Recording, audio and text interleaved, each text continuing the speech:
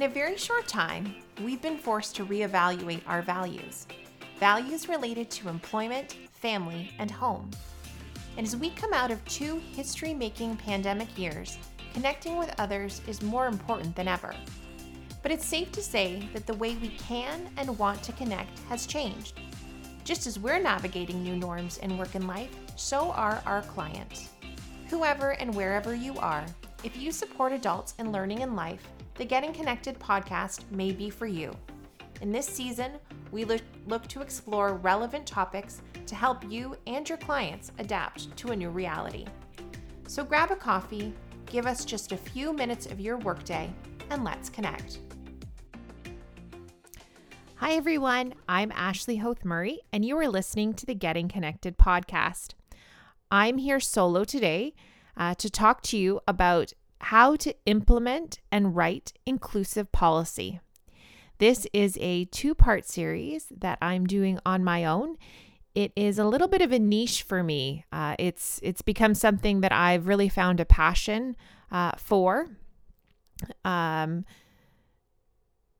started my educational pursuits as a women and gender studies student, and it's really been interesting to see how over the last few decades I've been able to implement that degree in a way that's really meaningful. And that's, I think, why I have been so drawn to the importance of implementing inclusion and diversity policy.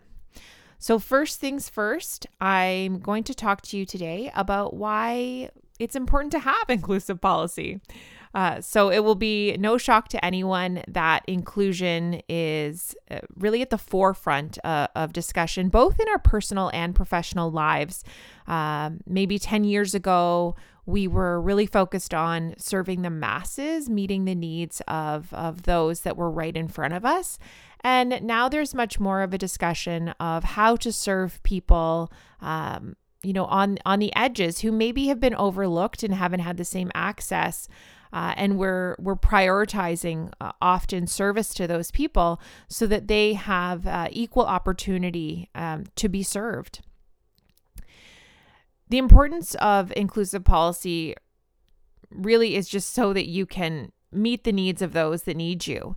The measure of whether a policy is inclusive is really about its outcome. Does it make impact? Does it change someone's access? Are you able to, serve someone or hear someone, bring someone to the table who has been historically ostracized from those spaces? We want to really generate an environment, create a space where no one is excluded, marginalized, treated unfairly, or prevented from accessing our resources, having access to responsibilities and accountabilities, opportunities, and benefits. And that's not to say there's really a shift from the word equality, which was big, a few years ago, maybe a decade ago, where we were talking about giving everybody access to the same tools that would make them equal.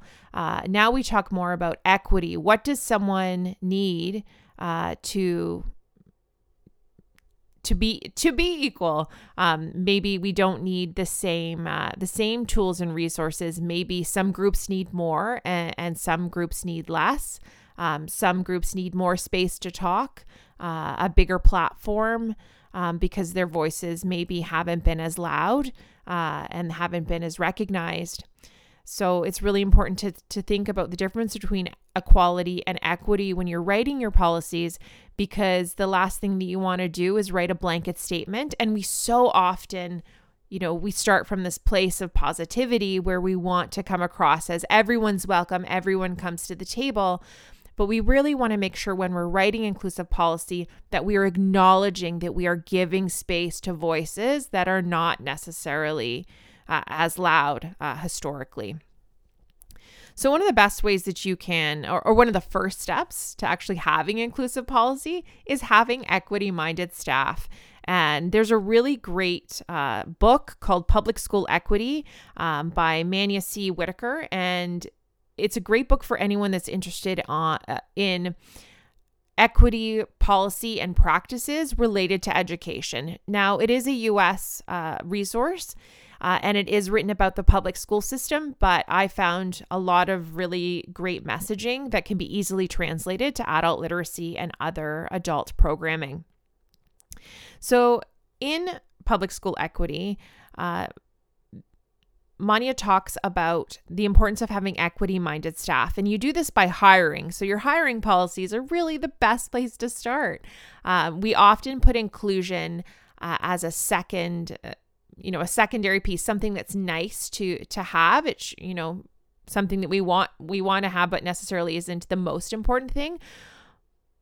So we don't necessarily integrate it into our hiring practices because we think that we can train people once they're hired. Well, let's flip the script on that and let's hire people that are already equity minded so that when they come to to work, they're ready to support and implement and live our inclusive policy. So equity minded staff, it really is about 3 areas: beliefs, values, and attitudes. Making sure the people that are working for you, that are in your environment, have equity minded beliefs, values, and attitudes. So equity minded beliefs, people that believe diversity is an asset, that it's a resource, it's something that makes your space and your service better. The belief that knowledge is co-created. So it's not something to be handed down. It's something that's collaborative, where we can all come to the table, we can learn from each other, and that knowledge is evolving. It's the belief that organizations, if they're not interrupted, if we don't allow for the space for this discussion and this evolution, that they can be sites of social and cultural reproduction. And we really want to allow our staff to question,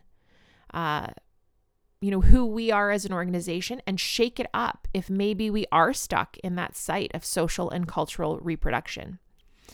Equity-minded staff, those are people that have the same values, those inclusive values.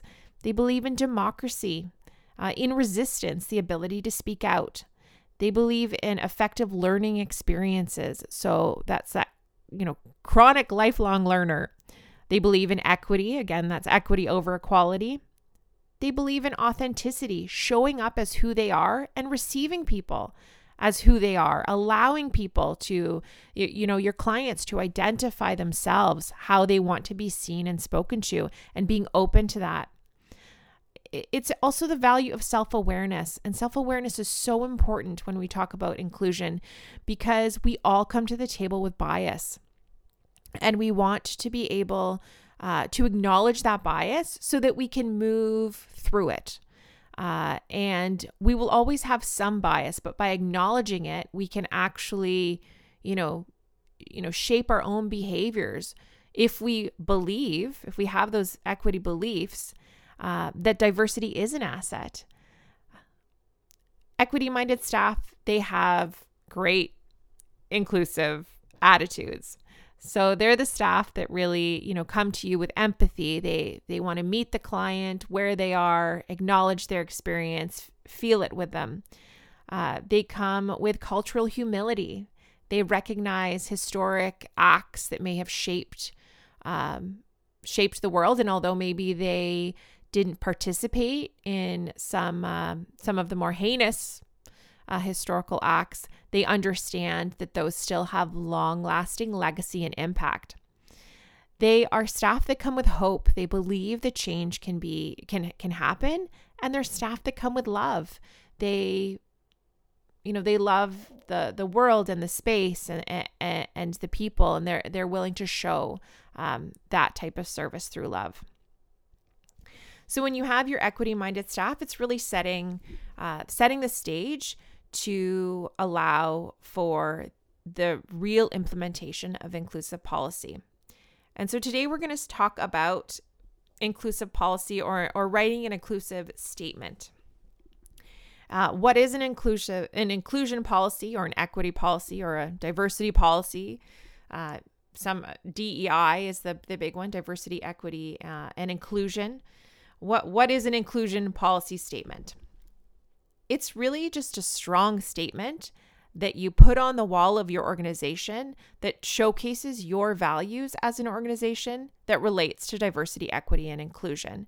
So it's something that you want to share, that you want it to be integrated into other policies and practices in your environment and constantly revisited. It's collaborative. So there's no point writing an inclusive policy about being collaborative if you aren't collaborative. So you want to ensure that you have many levels. You have, your frontline workers, your middle managers, your senior management, your clients, your, the community partners you work with, maybe even your funders, that you're involving them so that you can make sure that there is collaboration in the writing of your inclusion policy, and then also in the implementation, so that your policy and your practices match. Because you cannot promote inclusion if you do not include. You want your inclusion policy to be used as a test against other policies. So it's really a policy that can then measure other policies. Do we meet this inclusive mindset that we are promoting through our inclusion statement? A really great statement that comes out of, I believe this is T-Mobile. This is their inclusion statement. It says, diversity, uniqueness is powerful. Be yourself. We like it that way. Diversity fuels the uncarrier spirit.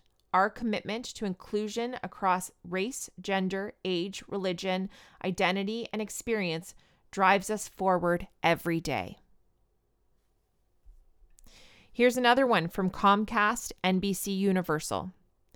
Diversity and inclusion, our foundation for innovation. At Comcast NBC Universal, diversity and inclusion are part of our DNA. Together, we continue to build an inclusive culture that encourages, supports, and celebrates the diverse voices of our employees. It fuels our innovation and connects us closer to our customers and the communities we serve. I just want to read this one statement again because I find it's very impactful. At Comcast NBC Universal, diversity and inclusion are part of our DNA. Again, revisiting the concept, your inclusion policy should be central to your organization. It should allow you to hire the right people, and it should be used to measure all other policies and practices. It is integrated into your DNA. Here is my favorite, different together. At Apple, we're not all the same. And that's our greatest strength. We draw on the differences in who we are, what we've experienced, and how we think. Because to create products that serve everyone, we believe in including everyone. And it's interesting because as I was reading it, I was thinking, you know what, this does speak to that blanketing where we welcome everyone to the table. I think this also very much speaks to Apple and their brand. And so you want to make sure that you are speaking to your client and your brand when you write your inclusive statement. So for Apple, they really are about being minimalist, being modern, being very streamlined. And so their inclusive policy really reflects that versus, Comcast, NBC, or even T-Mobile, where they're identifying more about different voices. They're talking about inclusive culture related to different supports. They're talking about different communities. So it really does need to reflect your brand. And in adult learning, I think we really do want to target acknowledging voices that maybe haven't historically been at our table. So let's talk about what you need to do to develop your policy. So now we know what it is. Let's talk about developing it. So you're going to think about the 3 principles of inclusion: access, participation, and support. So you're going to think about access. Who accesses our services, our space? Who doesn't access our services and our space but could benefit from them? Then we're going into participation. That's where you're really saying who is involved, what are all the voices around the table? And you're going to, that's when you're thinking about your clients, your staff at all levels, your funders, your community partners, maybe people that are involved, maybe come into your space. Maybe they don't access your service directly, but they come into your space. So who kind of participates in your organization? And you're going to think about support. So what types of support can you offer in terms of inclusion? How would you, support, people with different needs who need access to different resources? Because, you can embed that into your policy and you can speak to that. And then someone reading it can know how they will be supported and included coming into your space. So these principles of inclusion, access, participation, and support, they're there to guide your decisions and your actions. So you really need to kind of identify these before you're writing your inclusive policy. The next piece that you want to do as you're developing is you want to reflect on your organization's mission, vision, and values. You might want to think about the last time that you did this and the last time that they were revised, because maybe before you write your inclusive policy, it's time to really revisit your mission, vision, and values. But once we have those, we want to also bring those to the forefront again. They often get lost in it's your first day. Here's the human resources manual to read. Here's our mission, vision, values. Or maybe they're, included in a report to your funder, but your staff haven't, had them at a staff meeting for several meetings. So you want to make sure that you are bringing those to the forefront and that they're matching your inclusive ideals. And you want to get everyone involved in your program, as we said, because they're involved in implementing your policy. So you're going to get their input from the beginning, and you're going to use this information to write your policy.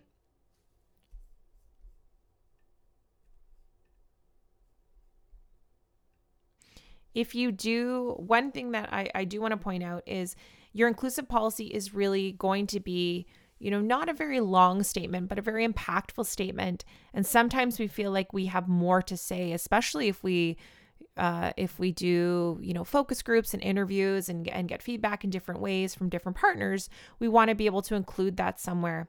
So when I was researching this topic a while ago, I found a really cool document on the the government of New Brunswick website, specifically Department of Education and Early Childhood Development. And they actually created a secondary document that talked about the provincial policy for inclusion that they were implementing in their licensed early learning and childcare facilities. And what I really loved about it is they talked about the whole process that they went through, or that they were going through at the time. So they said that what was the purpose of it, that it was going to serve as a framework for individual facilities to build their own inclusion policy, that the policy was going to be accompanied by resources to support licensed early learning and childcare facilities, that each operator was going to work with the department to develop their own inclusion policy. And as a first step, the policy was going to be implemented in specific centers so that they could serve as a model. They identified who would benefit. So all preschool children aged 5 and under that were attending the facilities, and that operators and educators would also benefit. And I just want to identify, often we forget our staff when we're talking about inclusion policy. Make sure that your staff are included in that as well. They also talked about why they were doing it. And they want to ensure that every child is included, respected, and supported in developing their full potential through enriching experience. And every child must have access to and participate in high quality learning activities throughout their day in licensed early learning and childcare facilities. So I love this secondary document with a lot of information because some of us really like to give you all the information. But the point is, you don't put it in your inclusion statement. You may have a secondary document for those people that are interested or that are so involved in the implementation that they need a little bit of background. And I just love, I haven't seen that type of document that was really about the why. I've seen long documents that are really about how they're going to implement. But this was kind of a unique piece that I will definitely promote and use with organizations in the future. When you're developing your inclusion policy, you're obviously going to consider your language. You want to make sure that it is reflective of modern values, that we are not using outdated terms. You also want to look at funders and see the language that they're using. You might want to reflect that. But most importantly, you are going to ensure that if you're speaking about a group of people, that you are identifying them the way that they want to be identified. Once you've written your inclusive policy, your inclusion statement, you are then going to pull out your other policies and you are going to measure them. So you can start with your broadest policy first. It's usually the best place to start. And then you can continue through to make sure that all your policies are aligned with this key policy. When you're ready to implement, you're going to get your inclusion policy approved by senior management and or the board of directors, depending on your organization. So they need to sign off on it. You got to be really careful though, because if you have a strong statement, what you don't want to do is take it to senior management and the board of directors and have them change it and pass it. If there are changes and revisions, you want to take that back to your key stakeholders and have them maybe participate in the discussions of revision. It's very important that you don't just have the top level kind of change it in a way that might affect the messaging. As we said before, you're ensuring that all your other policies, procedures, and practices align with your inclusion policy. So maybe it's not just the policies that are written down, but it's the day-to-day things you do and your staff do. Make sure that they align with your policy. And you're going to train and empower everyone who needs to understand to use the policy. So there's no point having an inclusion statement on your wall that doesn't get used. It is a time where it's really fashionable to have an inclusion policy, but we want to make sure that we are using it for change and for good. And remember, it's a living policy. So once you start using the policy and you're using the other related policies and changing your practices, test, validate, and revise. Maybe language changes and it needs to be adapted. Maybe, you're serving a different group or your mission, vision, and values change. So that needs to be reflected in your inclusion policy. All right. I am going to leave that there. And in the next episode, because this is a 2-part series, we're really going to get down to the nitty-gritty of how to write your inclusion policy, from everything from the type of language to use, how to mention specific underrepresented groups, how to commit to diversity, and how to identify the benefits. So I will see you back next week to finish off this series. Thanks for listening, listener, and I look forward to getting connected with you next time.